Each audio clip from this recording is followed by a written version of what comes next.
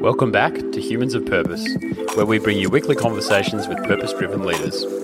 Our focus is to share meaningful conversations with purpose-driven people having a big social impact in our community. Our mission is to enable you to listen, connect and grow. You can learn more at humansofpurpose.com.au. I think super is an incredible example of progressive capital. Melbourne at the centre as well attracts talent of the likes of which have a purpose, and it's an incredible gathering of people who know the power that we can bring. And it's about the financial returns. We're fiduciaries in the end. And we know financial returns will flow from a responsible investment practice. Welcome back to the pod, and great to have you with us as always. Well, those were the powerful words of Mary Delahunty.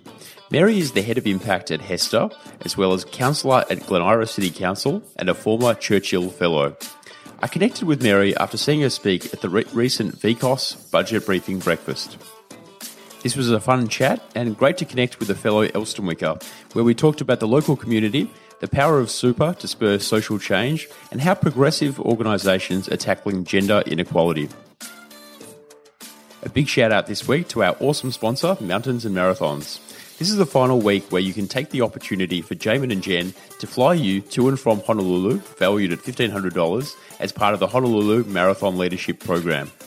This is an awesome opportunity to transform your life and leadership. Just head to mountainsandmarathons.world/Honolulu to learn more.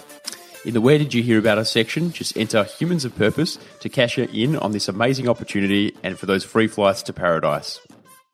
If you're keen to promote your products or services with Humans of Purpose, you'll be able to connect with our growing audience of 3,000 plus subscribers and 10,000 plus online community. 70% of our audience are urban living millennials who are full-time, senior in their professions at that manager level or above, and 60% do enjoy purchasing goods or services promoted on podcasts.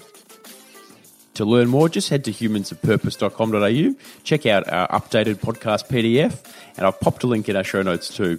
You can always email me at hello@purposeful.com.au. As always, I want to send a special thank you and shout out to our Patreon supporters, Misha D and wife, Joel F, Stuart M and McCartan. Your ongoing support each month has been tremendous for Humans of Purpose and helps us grow and perform each and every week. To learn more about becoming a Patreon supporter of the podcast, just head to patreon.com/humansofpurpose. So great to have you with us. So thanks so much for joining me, Mary. Hi, nice to be here. So Mary is the Head of Impact at HESTA, as well as a councillor in Glen Iris City Council, former Mayor of Glen Iris City Council, and a proud Elstonwicker. Absolutely. Love the village. And live nearby. So one of the things I loved about obviously meeting you a few weeks ago and hearing you speak was to get the local Elstonwick insights and have that banter around where the good restaurants are. Yeah, well, they're everywhere. Yeah. But there's a few of us who know, the certain good. How much should we be disclosing on this podcast about the good places? Yeah, I think nothing. Yeah. Otherwise, you and I are never going to get a table again. Yeah, I agree. Let's keep this. Let's shelve that for the moment and jump into other matters. In as much or as little time as you like, please take me into your journey into sort of where you're at today and to talk a bit about your history and some of the formative moments in your really, I think, quite fascinating journey. Well, thank you. And thank you for saying that it's fascinating. I think I'm increasingly aware, because I have honest friends and I'm never invited to barbecues anymore, that perhaps superannuation is a little bit boring. But it is it's a really happy home for me, because it's somewhere that I can work using my financial skills, but it feels really purposeful, and it has a long history of being almost like a social movement, and I feel like it's unfinished.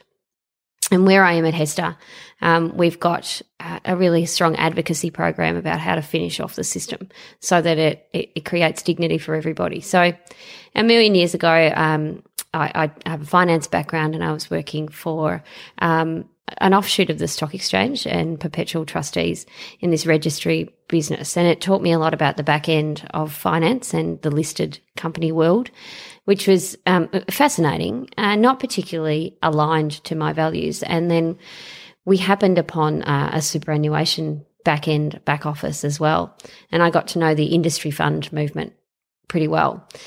And after I had my third child and I ran for council and finished a master's in that year, a job came up at Hester, and I thought, I don't really care what it is. I really want that job, because the industry funds are they're gutsy and they're bolshy, and they remember who they're supposed to be, and Hester in particular.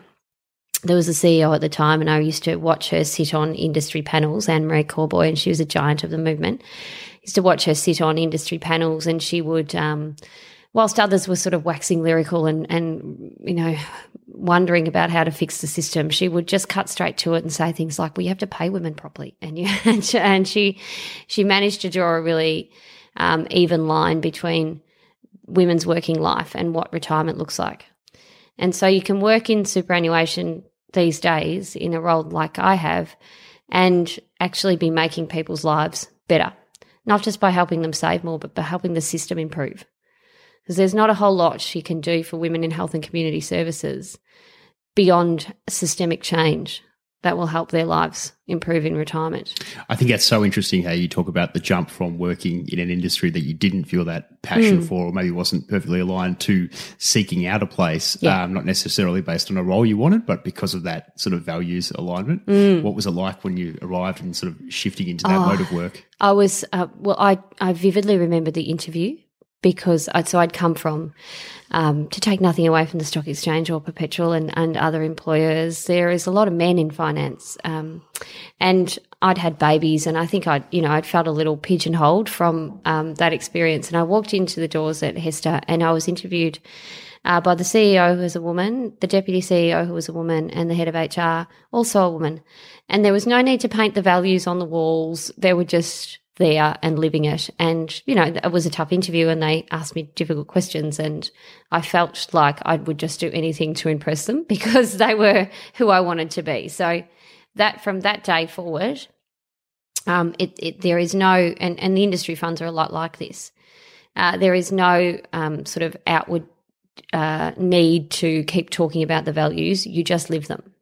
Well, that sort of, I mean, there's a lot of speculation, or I guess suspicion around the value of values, for lack of a better way to put it. So I think it's always, do you walk the talk? Absolutely. And we talk a lot about culture.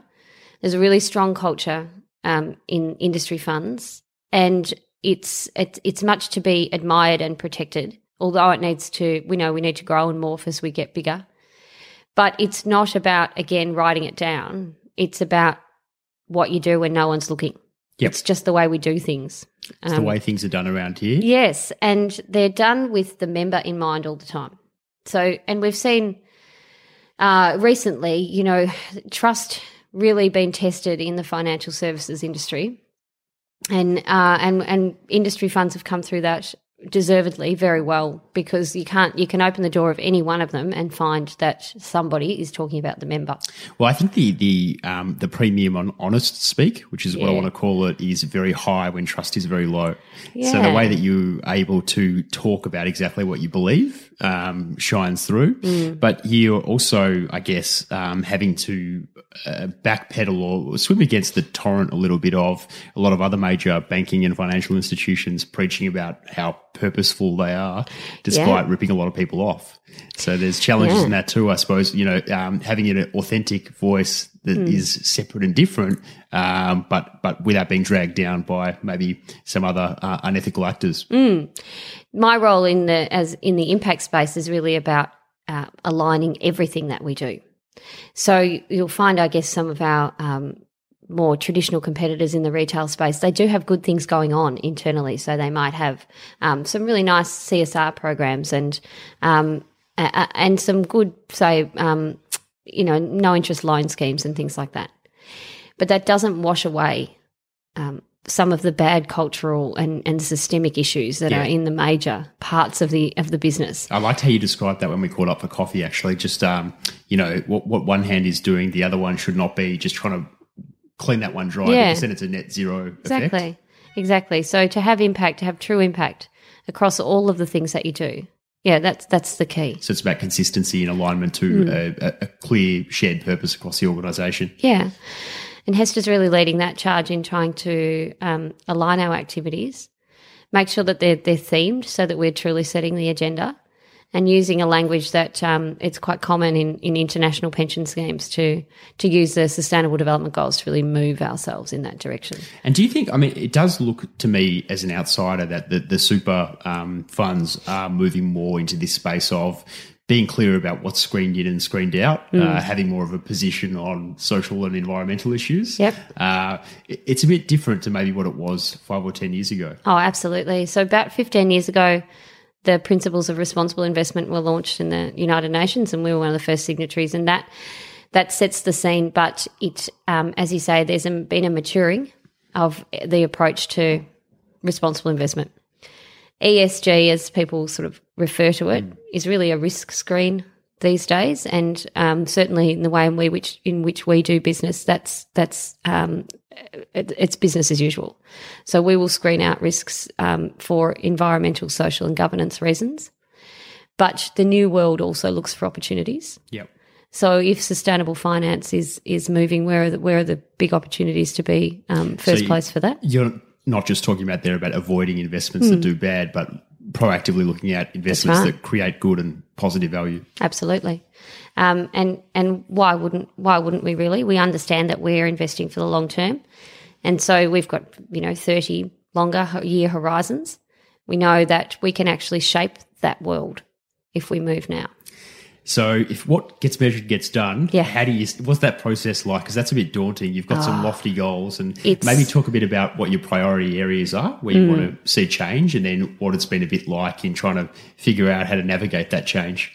It's a rabbit hole, I tell you. And it's not something that, I don't think it's something that most people are overly familiar with. Impact measurement as a whole is an emerging piece of thinking and academic work. And you can do it really simply, or you can you seemingly have a number of people stuck in a room trying to do it very in depth. But at the heart of it, we need to measure what we've currently got in the portfolio, see what it's exposed to. We need to run scenario analysis, so what in a 2-degree world, in a 2.5 degree, 1.5 degree world. And then we need to understand the investable universe, and then we need to move towards that. So one thing to come out of that was climate change. Mm-hmm. What are your other priority areas? So we look a lot at governance, and we understand that we have almost an obligation to ensure that we have to lift the governance standards of the companies in which we invest. And so we do that through insisting on diversity. Diverse companies make better decisions. Diversity can be displayed at the board level and at the executive level. And we've been really front-footed in making sure that our companies understand that, and our supply chain understands that too. So you can be an exemplar of that in how you shape Hester. And is that one thing? And then also choosing to deal with organisations or investments that share that sort of approach. That's exactly right. Yep. Exactly right. So we can't wag our finger at a company without keeping our own house clean, and diversity at Hester is something that it's sort of in our DNA. And so we've got practices that make sure that we're top of the pops in terms of being an employer of choice. Our CEO is an equal wage ambassador. We have diversity at all levels. We have gender-blind parental leave and family violence clauses in the EBA, and we think we are an exemplar in that way. So then we get to turn our attention to our supply chain to be able to say, so to do business with us, we think that you need to display these values as well. Yeah. And we understand that you can't go out and do that tomorrow, so tell us about your pathway. Yeah. And we've done that in the fund management space, which is interesting because it's got a really low, gender diverse. Yeah. And I suppose a really low literacy around the nature of the issues and why they're important to be solved. Yeah, possibly, yeah. So instead of it being a nice to have, we're able to put it in financial return language. Yep. So, yeah, we know that diverse companies make better decisions, therefore better returns. Yeah. So making the business case has been a successful way to influence that social change. And luckily there's been a lot of measurement on that, and there's been, and so we don't have to do the academic research, we rely upon it. And so that makes me want to jump a bit back in time to your Churchill Fellowship. Can you talk a bit about that? Yes, in 2015 I was awarded a Churchill Fellowship for the study of gender equality in international pension systems. And it really was about trying to figure out how we stopped having the conversation that women need to just put more money in their super. So to go back in time from there, I was sitting at yet another, women in super sort of let's wring our hands together and figure out this problem. And we're good at this in super. We do get together and we talk about systemic change. And speaker after speaker talked about acknowledge the gap, the gender retirement gap, which is massive, and talked about the ways in which either employers or women could fix it. And an economist got up by the name of Richard Dennis, who I have a massive crush on, and said, and he was shout out to Richard Dennis, yeah, totes, and he was sort of the biggest feminist of the day, and basically got a bit angry with us and said, if you're going to sit here and accept this, I can't help you. and I thought, yeah, good point. A little harsh, but yeah, sure. So you know what this is actually in most other countries. I started doing some research. There's compensatory measures for women who have to take time out of the workforce. So we've got this system that's predicated on the amount of time you spend in the workforce. And there's one gender who, to raise the next generation of taxpayers, will spend time out of the workforce. And that time is not valued. The time's not valued, not at all compensated, not in the retirement system. And not only that, because we face discrimination in the wage growth, the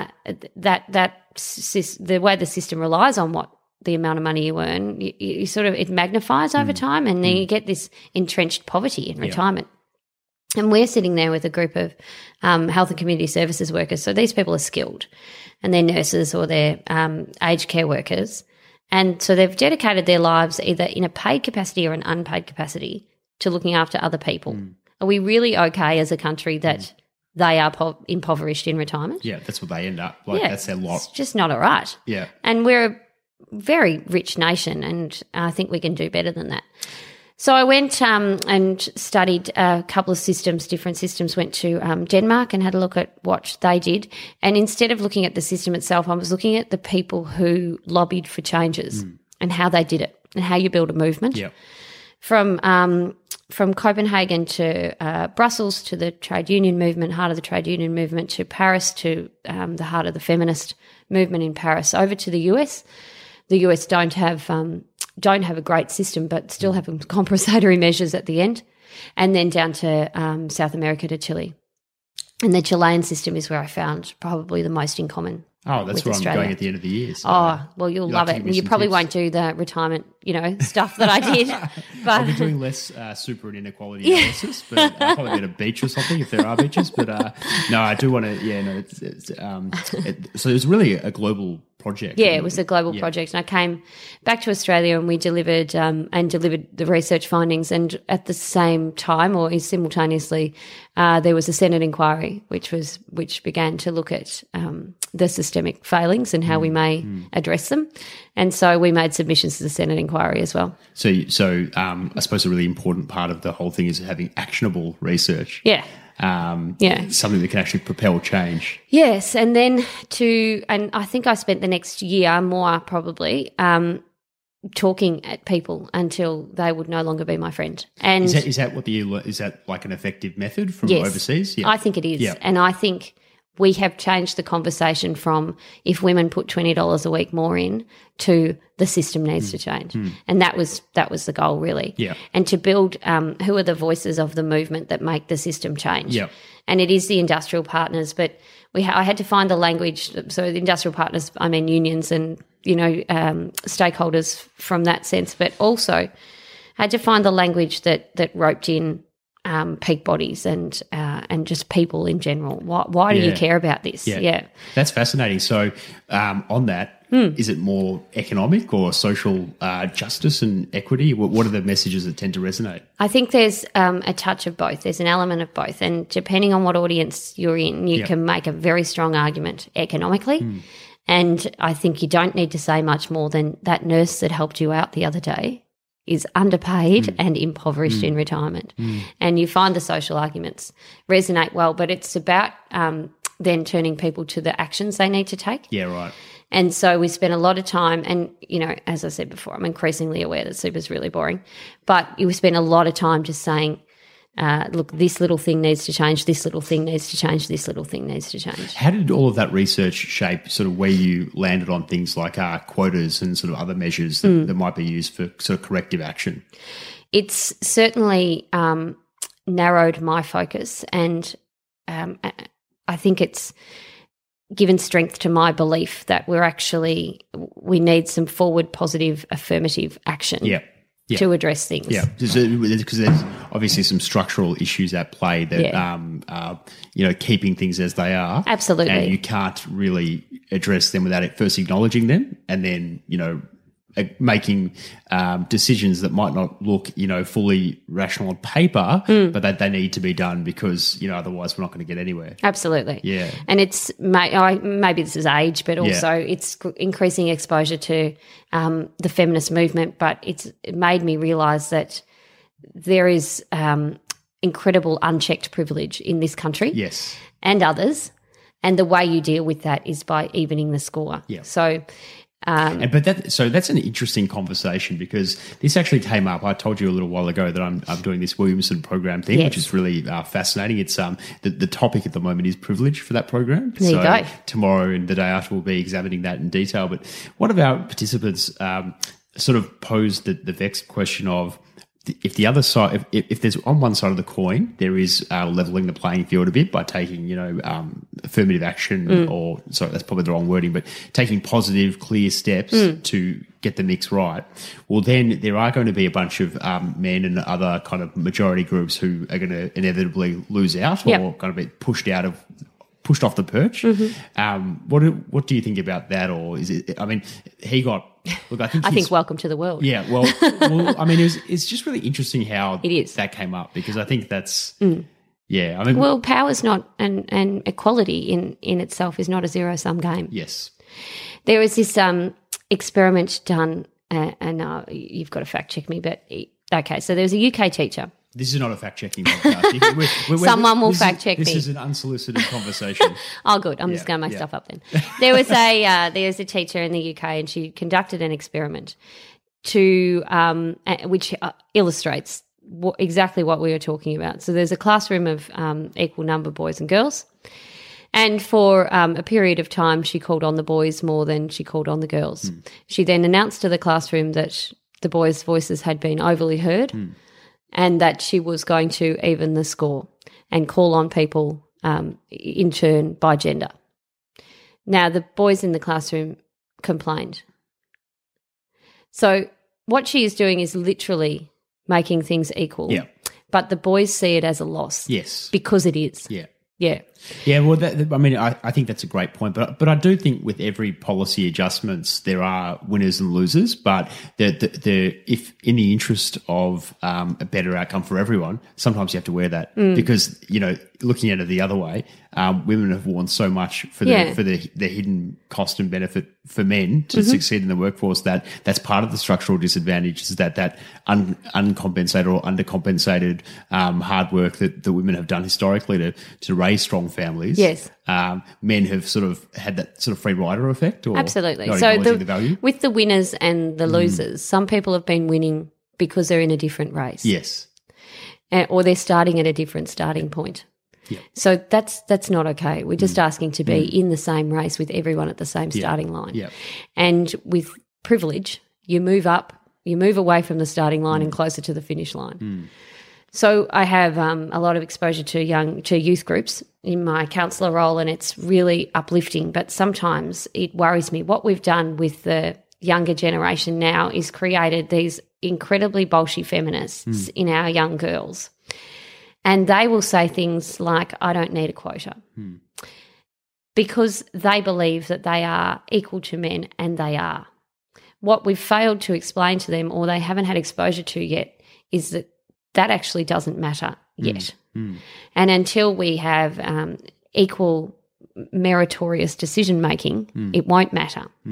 So they do need quotas because the blokes that they are competing against have already started the race. Yeah, yeah. So it's about getting. I mean, the race analogy, the running a race analogy, and different starting positions, I think, is the best analogy to explain privilege and I suppose inequality in many aspects of Australian life. And I sit here as an educated white woman with a really strong family, so I've had privileges as well that I haven't deserved, and so I think when you're privileged, your obligation is to recognise it and then lift everyone else up, as many people as you can, to the level that you're at through really no hard work, just through luck of how you were born. You on that, I mean, we'll jump back to this, but it strikes me that a couple of the issues that you're really passionate about and working in, so valuing the work of women inside and outside the workforce, and also getting people to care more about climate change, as sort of social justice issues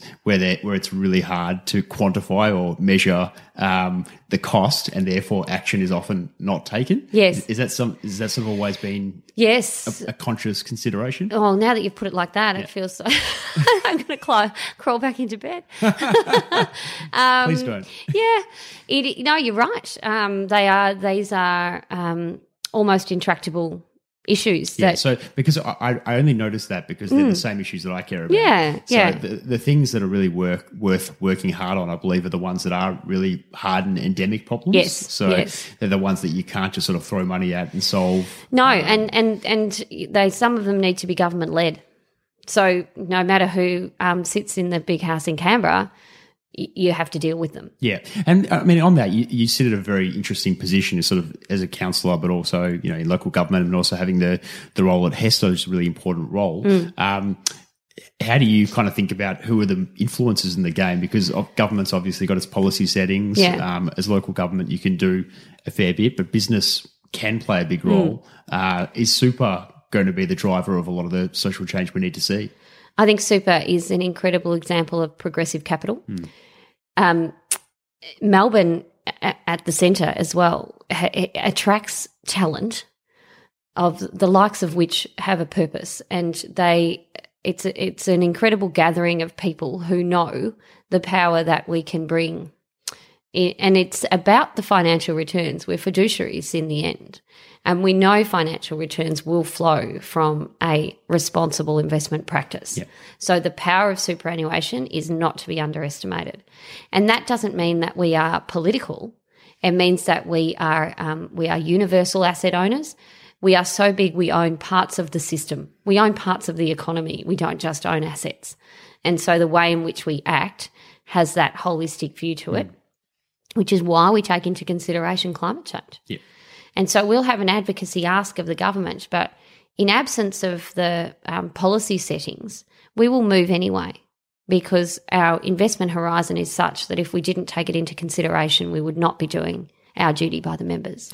So as part of all of this about getting people to see themselves as stakeholders in systems issues like gender inequality and climate change? Well, it is now that you put it like that. That's a really articulate way of putting it. It is. I think that is a great way of putting it. Yeah. I mean, I'm basically sort of stealing a little bit of ideology from a previous guest, Alan Schwartz, who you may know. Who's doing some very interesting work trying to the Universal Commons Project. Trying to allocate a certain amount of value to every citizen on the planet to our natural resources so that we use them more responsibly. It's a really interesting concept, isn't it? It's fascinating. And I think he's getting more and more developed in that thinking because it's such a big idea. It's a helicopter idea. Yeah, he's down the rabbit hole with me. He could be a real partner in crime on something like this. So I have to make that connection if I can. He's promised me a part 2 podcast. Oh, really? He did a part 1 earlier in the year, and then I imagine he's got more than 2 parts in him too. I think he has multiple parts, and that's part of the problem. You only get people to commit to so many parts. No, fascinating concept. But you're right. It is about seeing your role in the system, understanding that you can shape the system. We've got this, so I've sort of keep saying to myself at HESTA, look, people really do bother to take a keep cup somewhere. If they bother to take a keep cup somewhere, they're definitely going to worry about where their super is. If they worry about where their super is, what other consumer actions do they take in that? And it gets bigger and bigger. And there's that saying by, what's his name, Arthur Ashe, start where you are, use what you have, do what you can. And the more that you increase the sphere of influence that you can operate in, the more you can actually do. Well, I think also the fact that ethical product choices signal about the type of person that you are and who you want to be. Yeah. So many of our listeners, I'm sure most of them would be Keep Cup or replaceable cup owners. They'd be Who Gives a Crap buys, and thank you water stocking people. They might be power shop customers. That is the sort of archetypal, I don't want to, it's a bit cliche, millennial or young change maker typology. Mm-hmm. So it's kind of like the next logical extension a little bit to think about what is my money that isn't right in front of me doing for my future. Yep. And hopefully that helps people engage with their super as well, because it can be really powerful. Now, I guess other elements to that is that we believe that sometimes you can, as we're a 50 billion funds under management, that we can shape the system, and there are other players in the market that believe they need to exit it in order to make a statement. Yep. So the divestment versus active engagement is a really interesting conversation. So do you then also see yourself as like an industry advocate for that positive systemic change that you're looking for? We are, yeah, absolutely. We are. We vote our proxies. We engage with companies either directly or through our partners, and we have examples of how we've changed companies' behaviours because we've stayed owning them. So there's a maturing conversation about that, which I think young consumers need to get their heads around as well, and we need to do a better job of explaining it. Do you think you also are having a positive impact in getting other super funds to sort of think about how they do things? Because obviously you've been very successful in staking out that position. We think we play a good leadership role there, and it is a competitive landscape, superannuation. So as much as we want to be good citizens, we want to be seen to be good citizens as well. We think that attracts our type of members. We think it's what the health and community services sector wants to see. But how you talk about, I mean, you said earlier that, you're not popular at barbecues, but I think the way you talk about superannuation is very alluring and interesting. I'll give it another go this summer, but I think my friends are done. The season is going to come around and you can just be a whole new approach. But I mean, what are your secrets to making superannuation more tangible and accessible for people? I like to talk about the social element of it. It is an incredible social movement. So to be working in industry super feels to me like the stages of Medicare when you are actually shaping the nation. Because if you look at the size of superannuation now, the pool of people's retirement savings is nearly $3 trillion. So we are working in a system that will only keep growing from that point and has the actual ability to change the world. And I don't say that lightly. So that is exciting. Yeah. And as a finance professional, you can work in a really professional setting and be changing the world. Which is quite a rare opportunity, isn't it? It is. Because Absolutely. If you were thinking about where are all my possibilities, I can go into a big company, I can be the CSR director, exactly, and maybe I'm ameliorating negative impact rather than. I'll just keep my head down here. I won't look over there. I'll just sweep up the corner, mess over there, and very lumpy rug. But this is very interesting. I think it's interesting to me. I mean, when I first talked to you about this, I was interested that you felt that super was the sort of like where you chose to be to drive that change as effectively as possible. Yeah. Because I hadn't thought really about, I always used to think banks, but then I just think at the moment, not a great time for the banks. But for super, I mean, it's not something that people would immediately say they're going to really reshape our society in the way we need it to be. But look. Yep. Yep. It's happening. We absolutely can. Hester's got about $1 billion exposed to affordable and clean energy initiatives. It's $1 billion. That's it's significant. And there are a lot of other super funds with that sort of exposure as well. It's been a real focus of ours, but we've also got a smaller but really catalytic impact investment model as well. So we're looking at how you measure the social impact of investments that still have a return that you would expect from that asset class. Yeah. And that has helped to drive real size and scale in the impact investment market.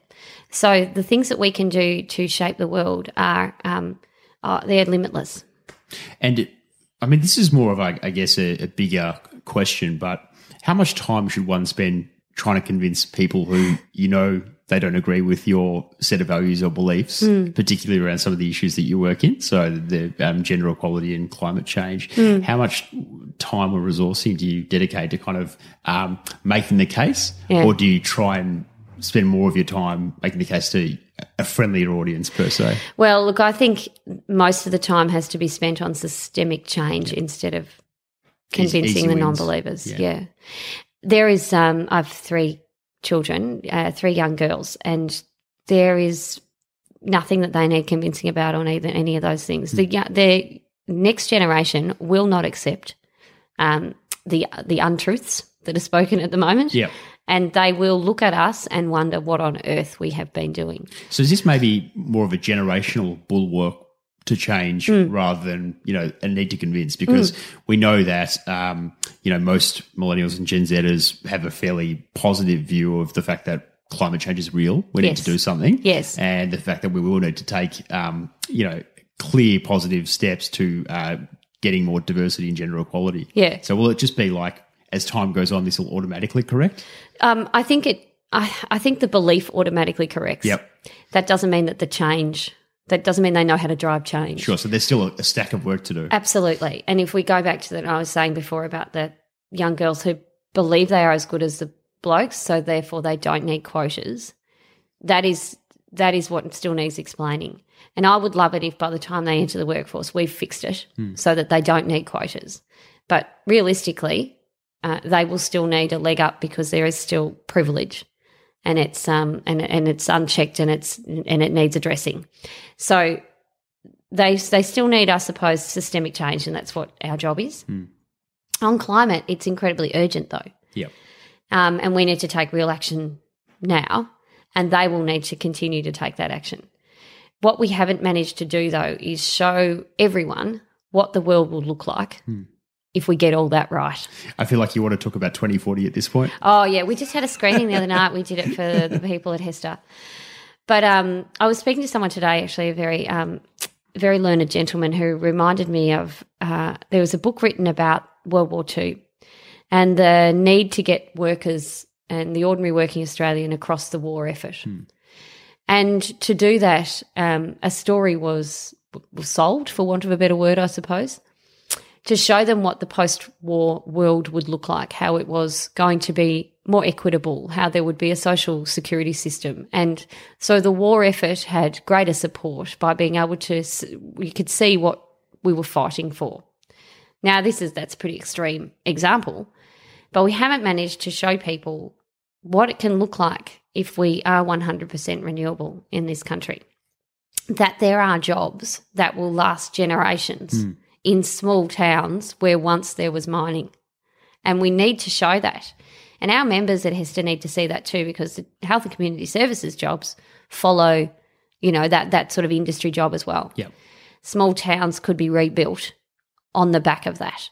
And I think that I'm a big believer that the environment that you see is sort of the environment that you work towards. There's a lot of signalling effects that go on. So to see big battery installations like Musk has done in South Australia and some of the Hepburn Springs wind turbines, I think we were talking about the other day, some of that stuff, to go out and see that is really proof that it's all possible. Yes, it just needs to be scaled and become normal. Yeah. And we need to – so that's our job, because if we leave that to the next generation, it's sort of too late. And it's their job to entrench it then. So we've got, I think, a lot of work to do, and we need to do it urgently. We can do it in the absence of policy. We can do it anyway. Yeah. But government needs to step in at some point. This is jumping back a little bit, but I missed the chance to ask you. You had your heart very much set on working at HESTA. Yes. Did you have a backup plan? No. So it was HESTA or nothing? Yeah, well, I was definitely going to find myself in the industry fund movement in some way. Yep. And that is the fund that, we call it out at HESTA. We are the gutsy advocate for women in this country. And I don't think any other super fund stands like that. Yeah, so that was a very logical choice for you. Yeah, I would have been opening the mail there if that was the job. That had happened, yeah. Do you recommend that as a strategy for people who are looking to change into a job that really drives them? Is it sort of a case of research, find the one that really speaks to you and speaks to your soul, absolutely, your heartstrings, and then just throw yourself at it? I think so, because if you're going to get up every day, and we do dedicate a lot of our lives to work, and many of us leave families and loved ones to go and do that, then you've got to walk in with a smile on your face, and you've got to know what you're doing matters. And it can matter on a small scale, it can matter on a large scale, but it has to fulfill you, or you'll burn out. How did you decide to enter the council, to become a councillor, and also to become mayor? And how does one, like, when you're mayor, are you working full time as well? I did. Okay. Yeah, because I'm a mortgage payer. But it's just amazing. Like, it was a busy year. Yeah. And my workplace were very good about letting me go down to a 9-day fortnight. But it's so fulfilling. So my family has been in politics at all levels forever. It's the family business, a bit like the mafia. It's a family business. We try not to have too many links to the mafia. That's pretty much it. But you do watch Sopranos. Totally. As an aside. Yeah. I try. And The Wire. I don't get my workplace practices from there. So I was, and I think when you have children as well and you set up in a community, and here living in Elstonwick, we love the village, right? So you set your roots here and then you think, I'm going to be here forever. Yeah. It's like a relationship that you will be in love forever. You're in love with Elstonwick. I'm in love with Elstonwick. And so you think, I can, I better dig in here, make some changes. So there was a few things I thought that the council could do more on sustainability. There was some childcare things going on at the time when I decided to run. I did so heavily pregnant with my third child. It was hilarious door knocking because some people are so polite they pretend not to notice that you are, in fact, about to knock them over with your stomach. And there was a fair bit of, okay. You're going to do that like that? Do you want to sit? Would you like a seat? I'm not about to go into labour. Guys are awkward about that. Like, it's not just guys, but I never know whether you're supposed to acknowledge. No, never. Not unless cool. you are the doctor and she is in labour. Good tip. Yeah. That's what I've been rolling with at the moment. So I don't have to change how I'm approaching that. No. That's good. Never. And my other daughters were just, I think they just thought that was normal life, that mum just walked around and knocked on with people's doors and had conversations, really weird conversations. They must just think you are like a superhero being the mayor and a full-time, senior person. They think that's what everyone does. That really? Yeah. So they've got these environmental, like I said, signaling, Yeah, that's right. Show them. Yep. They've got little dolls that they played with when they were small. I think they'll kill me for this, but those dolls would always make speeches. And they would acknowledge the traditional owners of the land. Sometimes the dolls went through a pre-selection process. It's so funny. And then you think, I don't know whether I've really mucked these children up or whether this is a good thing. Well, life's an experiment, hey? We'll find out. We'll figure it out. We'll find out. The therapy bills will tell me later. And so, I decided to run for local council, was really well supported by the community, which I'm eternally grateful, and have been elected again. On the second time I was elected, I served as a mayor for the first term, which I really wanted to do to bed down the new council. I think as I've progressed in my workplace career, I understand the value of a team, and we're very good at that at Hester in the embedding culture and the way in which we do things, as we were talking about before. I wanted to do that at council as well, and now that council, not just because of that, but because of there's incredibly talented people there. They're tight, and they do things for the right reasons. And politics is left at the door, and we are on board with sustainability initiatives. We finally got food waste recycling in first council in Victoria to do that. The wheels of local government turn incredibly slowly, but 6 years later, you can put a pear in the green bin. You don't strike me as somebody who's perturbed by slow progress on endemic issues. Well, I think I am learning through council that sometimes you got to work the system, right? Yeah, but you're also working on climate change and gender inequality. So what I mean is, no, that's you're not right. going to give up just because it's hard and you don't see immediate results. No, I don't know. Is there a choice? What are you going to do? I mean, I did think about crawling back into bed earlier. I think there really is no choice. No. I think it's one foot in front of the other. Yeah. A journey of 1,000 miles starts with a single step kind of stuff. Absolutely. And just building on that. Yeah. Every year. And you just, you do. You take any little step forward.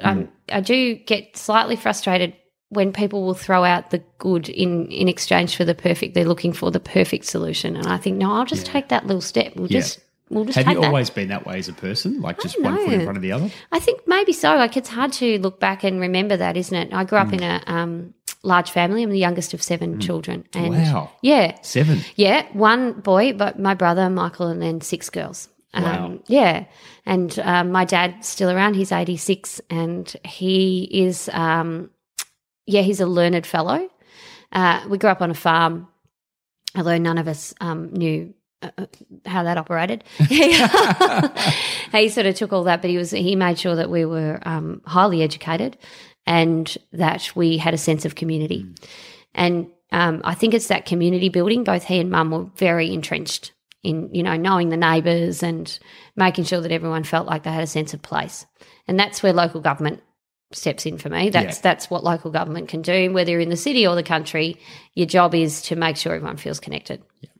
And so this little suburb that we now enjoy, I think, feels like it's got its own personality. Oh, it's terrific. I mean, I've been here for 11 or 12 years now, and I just showed you that I now live on the other side of my neighbours that I was living next to before, which is quite funny. One of the benefits of that is the lemon tree actually is over this side. Oh, that's of the good. fence. So you can stop trespassing in order to get the lemons. Well, they used to trespass here to get the lemons back. But, now that we've got a gate up, we love our neighbours, but they probably don't listen to the podcast, so I'll be able to disclose that I decided the other day there's so many lemons on my lawn, I'm going to make some lemon cordial. Nice. So I did that, and it is fantastic. Yeah. People are enjoying the cordial. Yeah. So if anyone's interested in sampling the cordial, send me an email, and I'll save you a small quart of that.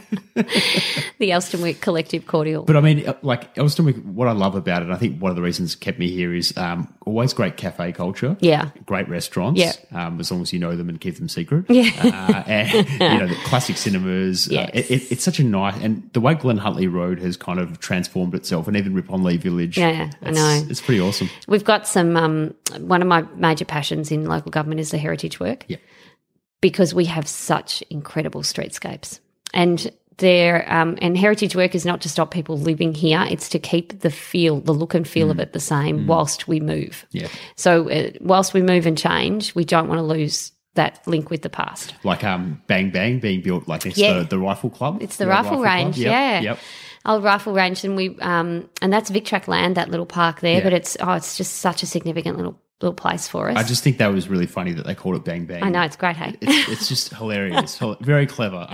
I'm one for puns, I feel like I'm a bit of a dad in waiting. Bit of for my wordplay. puns. I love the wordplay. But Riponlea Estate as well is just magic. Yes, and, magic. So now Glen Ira residents can get into that for free. Yep. So that's good. We give the National Trust some money on your behalf to use that. We've got the lowest amount of open space per capita in any council in Victoria. So you've got to get smart. Yeah. Clever about the way you use open space, and no sort of stone unturned. And it's not really about big green sports fields. Open space to me in an urban environment is where do people gather? Yep. How do you build community? So it can be little. And we did a little one down the road near the railway line. And people sort of thought, oh, well, what's the use of that? So of a summer evening after school, there are children there just kicking a soccer ball around, and they come from all the houses around the bits. That is community building, I reckon. Yeah, absolutely. And Getting so, together in the green and the open spaces. Yep. I suppose even more and more important now, given how digital and isolated people tend to become. Yeah, some people, their community is online, and that's great if they feel safe and happy with that. For some people, they need to know their neighbours. How do you manage to stay on top of everything? The council, you're on a couple of other boards, Hester. It seems like a lot that you've got on your plate, and you're very passionate about all the things you do. Are there any strategies you employ or things that you do to, keep functioning on all fronts? Apart from wine, there's a lot of washing in my house doesn't get done. We've seen mine, so it's the same. The small things don't really matter. There's a lot of crossover in the bits of work that I do because it's themed. So, and I suppose you can hear that through the conversation, but so there is that. And I enjoy the board work because it's strategic and you deliberately don't get into the operations of it. Yeah. So what that does is give your brain an area of thinking that's quite confined. And it reminds me to lift myself out of the detail all the time. If I was a type of person who needed to be in the detail, I don't think I could do all the bits. Yes. So it's almost by definition it helps you sort through and the time management. Well, I think that's an excellent answer. I mean, understanding the distance of strategy that's required for a board, but also what you said about working on a number of things that have common themes. Yeah. A lot of people I think that I've talked to on the podcast who are highly proficient, do heaps of different things. They don't see it that way because it's just clusters of things they care about. So, I think I feel the same way. Yeah. Differently applied, but the same learning required for it. Yeah. And how about managing self? Are you an exerciser or a meditator? I'm a yoga girl. Yeah. I did my back like an old lady. I tell you what, I was bending down to pick up socks. I've had nearly a year to think of a better story. Yeah, I've got a. My children thought it was hilarious. They bought me a claw. They could pick up their own bloody socks. That'd help. Actually, myself.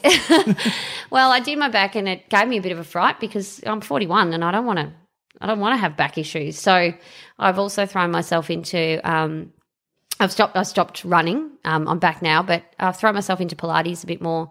I feel strong. I love exercise for the way it makes your body feel. Yeah. I'm a total endorphin releaser for that. What about your mind? Like, does it also, I mean, I think one of the funny things about exercise is that its most potent effect is actually how you feel mentally and about yourself and your current state. Yeah. So the entire time I'm going for a run, my mind is saying, stop it. Yeah. This is awful. Yep. Yeah.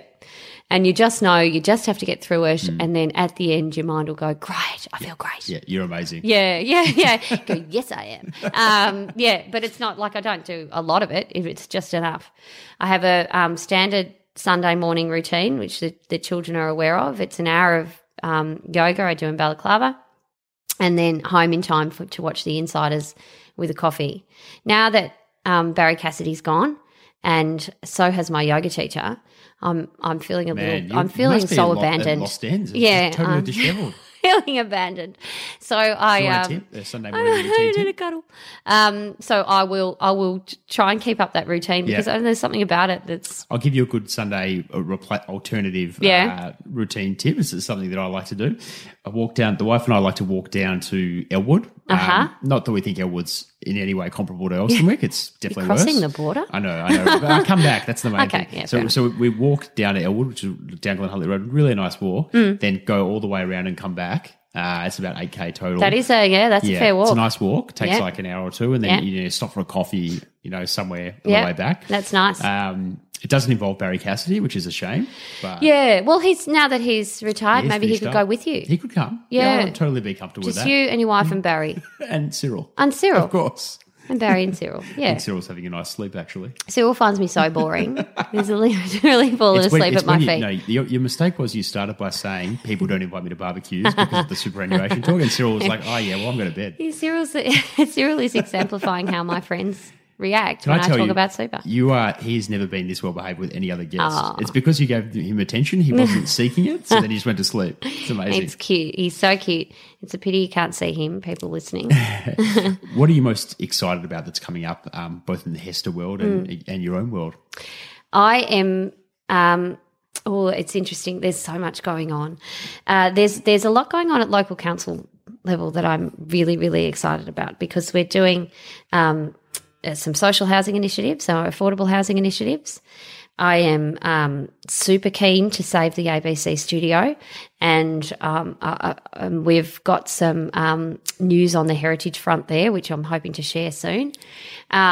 And we've got some really good sustainability initiatives coming up, and we're also looking at waste and recycling a little bit more maturely and in a comprehensive way. And this is a well-resourced council with clever people in it, and so it just feels like sometimes we've got such good intent that we will actually get some stuff done. And just like we did with the food waste recycling, it sets the scene and the bar for other councils to go forward. And I want people to be proud of us and proud of their elected officials and what's going on. So I think at the end of council elections 2020, I think whoever sort of steps in to either replace or join the current crop will be joining an incredibly strong team. Will you be around then? You sticking around, or what? I don't know. I don't think so. I think it's a bit like a board where you've actually got to make room for new ideas. And if you haven't managed to get done what you needed to get done in 8 years, then perhaps you were doing the wrong thing. You'll be up to full term, basically. Yeah, pretty much. Yeah.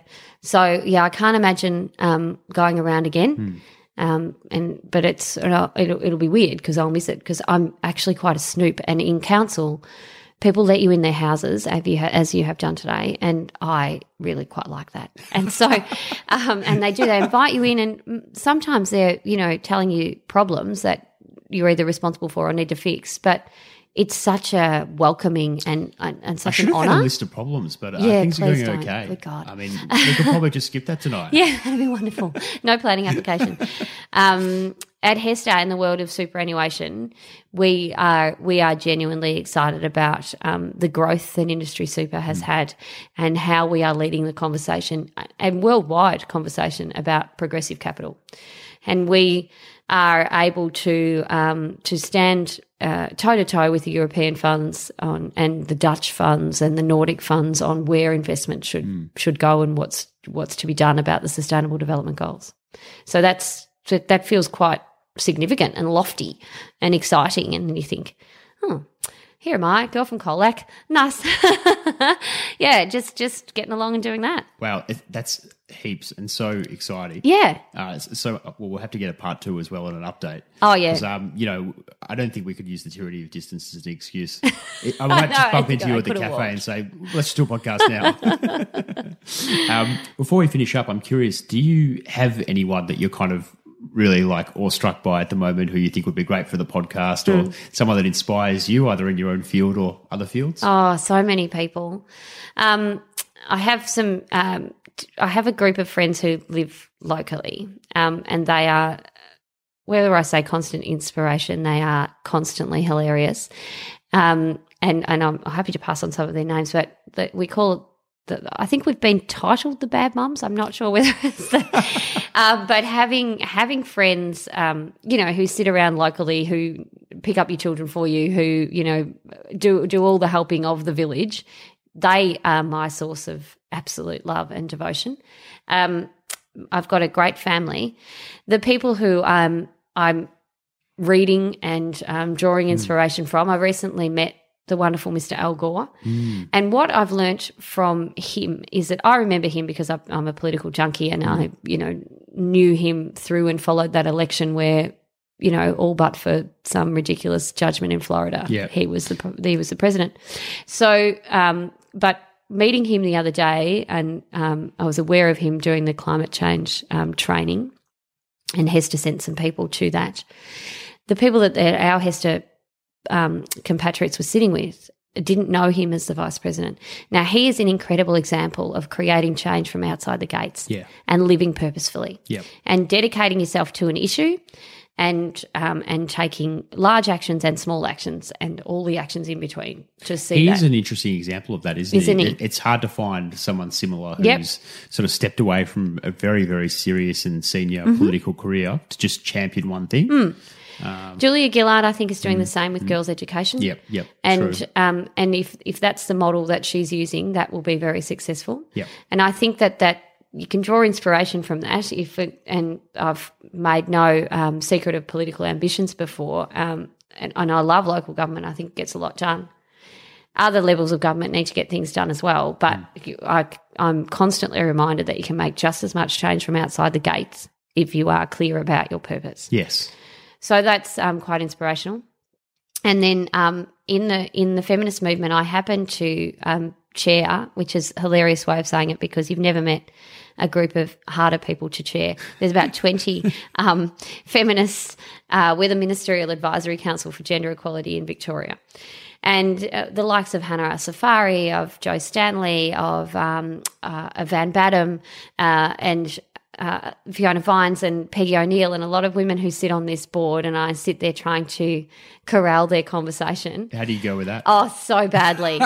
I've never ran a meeting to time with these women. They are so good. They're the sisters, you know. You have to send them in here. I'd love to chat with them. I know, yes, yeah. Not all at once. No, you would not survive. No, Cyril would be under the table just whining. We'd be gone. They are, but those meetings you walk out and you, I don't know, it's uplifting. Women from the union movement, the same thing. So there's a lot. Look, there's a lot of people. I haven't really given you a clear answer, but there are incredible people doing incredible things in this country at the moment. No, that is a very good answer because I'll follow up with you afterwards. The last thing I'm curious about is just in terms of like your own learning and growth and development. Are you like reading any books at the moment that you're interested in? Are you listening to any podcasts? Are you a regular at any news sites you want to mention? I start every day with Radio National because I'm a dork. And Frank Kelly, is my constant companion of a morning. I'm reading a book called The Thinking Woman at the moment. Now, it's drawing upon the academia of Marilyn Waring, who's a professor in the University of New Zealand. There's Auckland, I think, who talks about the GDP measure and how it doesn't count women's work. Yes. So there's I can't remember the author, but The Thinking Woman is on my bedside table at the moment, as well as board papers and definitely reading them. Definitely not flicking through them. And I'm actually doing the Institute of Company Directors course at the moment too. So awesome. There's a bit of reading in that. Equally thrilling reading in that one. Yeah, there's a fair bit of reading in that, and there's a fair bit of reading in council stuff. Tell me that you're not doing the assessment for the company directors. Of course I am. Oh, God. Yeah. You really are like a geek like me. Terrible. Yeah. Why do I need that kind of... I know. Why have I signed totally myself don't, up? Anyway, anyway. whatever. And I thought it was all due on 30 June. And so I got really panicky and started doing things. And then I realised I'd misread something. It was due on the 30th of September. And so now I've slowed down again. Why wouldn't I just keep the pace up and get it done? Do you want my notes? I've got a really good PDF. Oh, I'm not sure you should be offering me that. And just for the sake Sorry, of the podcast, I'll just I absolutely do not want to cheat I'll about just ask that. the producer to edit that out. It's open book. You're allowed to share notes. Oh, really? No, I totally want them then. Anyone else got some notes for me? So doing that. I do listen to Ladies, We Need to Talk About That. Yep. On occasion. And I don't mind a true crime podcast when I'm cleaning the house. Crime. Yeah. As a podcast. Yeah. Not actual crime. No. Just to be clear. Yeah. Because of the mafia reference earlier. Yes, I think obviously. you are going to need to clear that up. No one's sleeping with the fishes here. This American Life, though, how good do they do it? I don't know. I've never listened to This you've got to American get Life. onto that, I feel like ashamed as a podcaster that it's like being a TV producer and never having seen The Sopranos. I think I should walk out It's now. a crime. Yeah. No, not yet. What else is happening? That's really the end of it. Awesome. Of an evening, I listen to my children reading. That's pretty funny. Yeah. Sometimes I try and read with them. Are they good? I'm into that. Yeah. I have a 6-year-old. She's a cracker at reading. Yeah. Yeah. Awesome. She's an odd child. I like her, but she's odd. I'm glad Frightens me a bit. like her. I know. She said this. She announced the other day that every family needs a weird one. Is she the one that does the acknowledgement to country? Yes. Yep. That is so funny. That's amazing. That's amazing. How can people learn more about your work and connect with you should they want to have a chat? Facebook. Yeah. Yep. Although, we've been I'm a bit worried about Facebook. Anyway. You're LinkedIn easy as well? LinkedIn is easy. LinkedIn? I do. Good. Yeah. All right. Yeah. Keep all my socials up to date. Beautiful. Hashtag. You have to these days. You want to become irrelevant. Yeah. Amazing. Well, thank you so much for dropping in. Oh, it's a pleasure. Thanks for having me.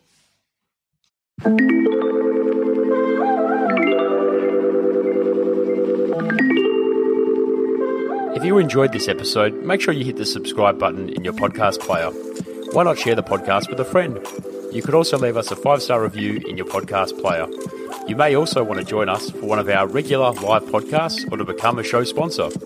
Learn more at humansofpurpose.com.au and be sure to follow us on Instagram and Facebook.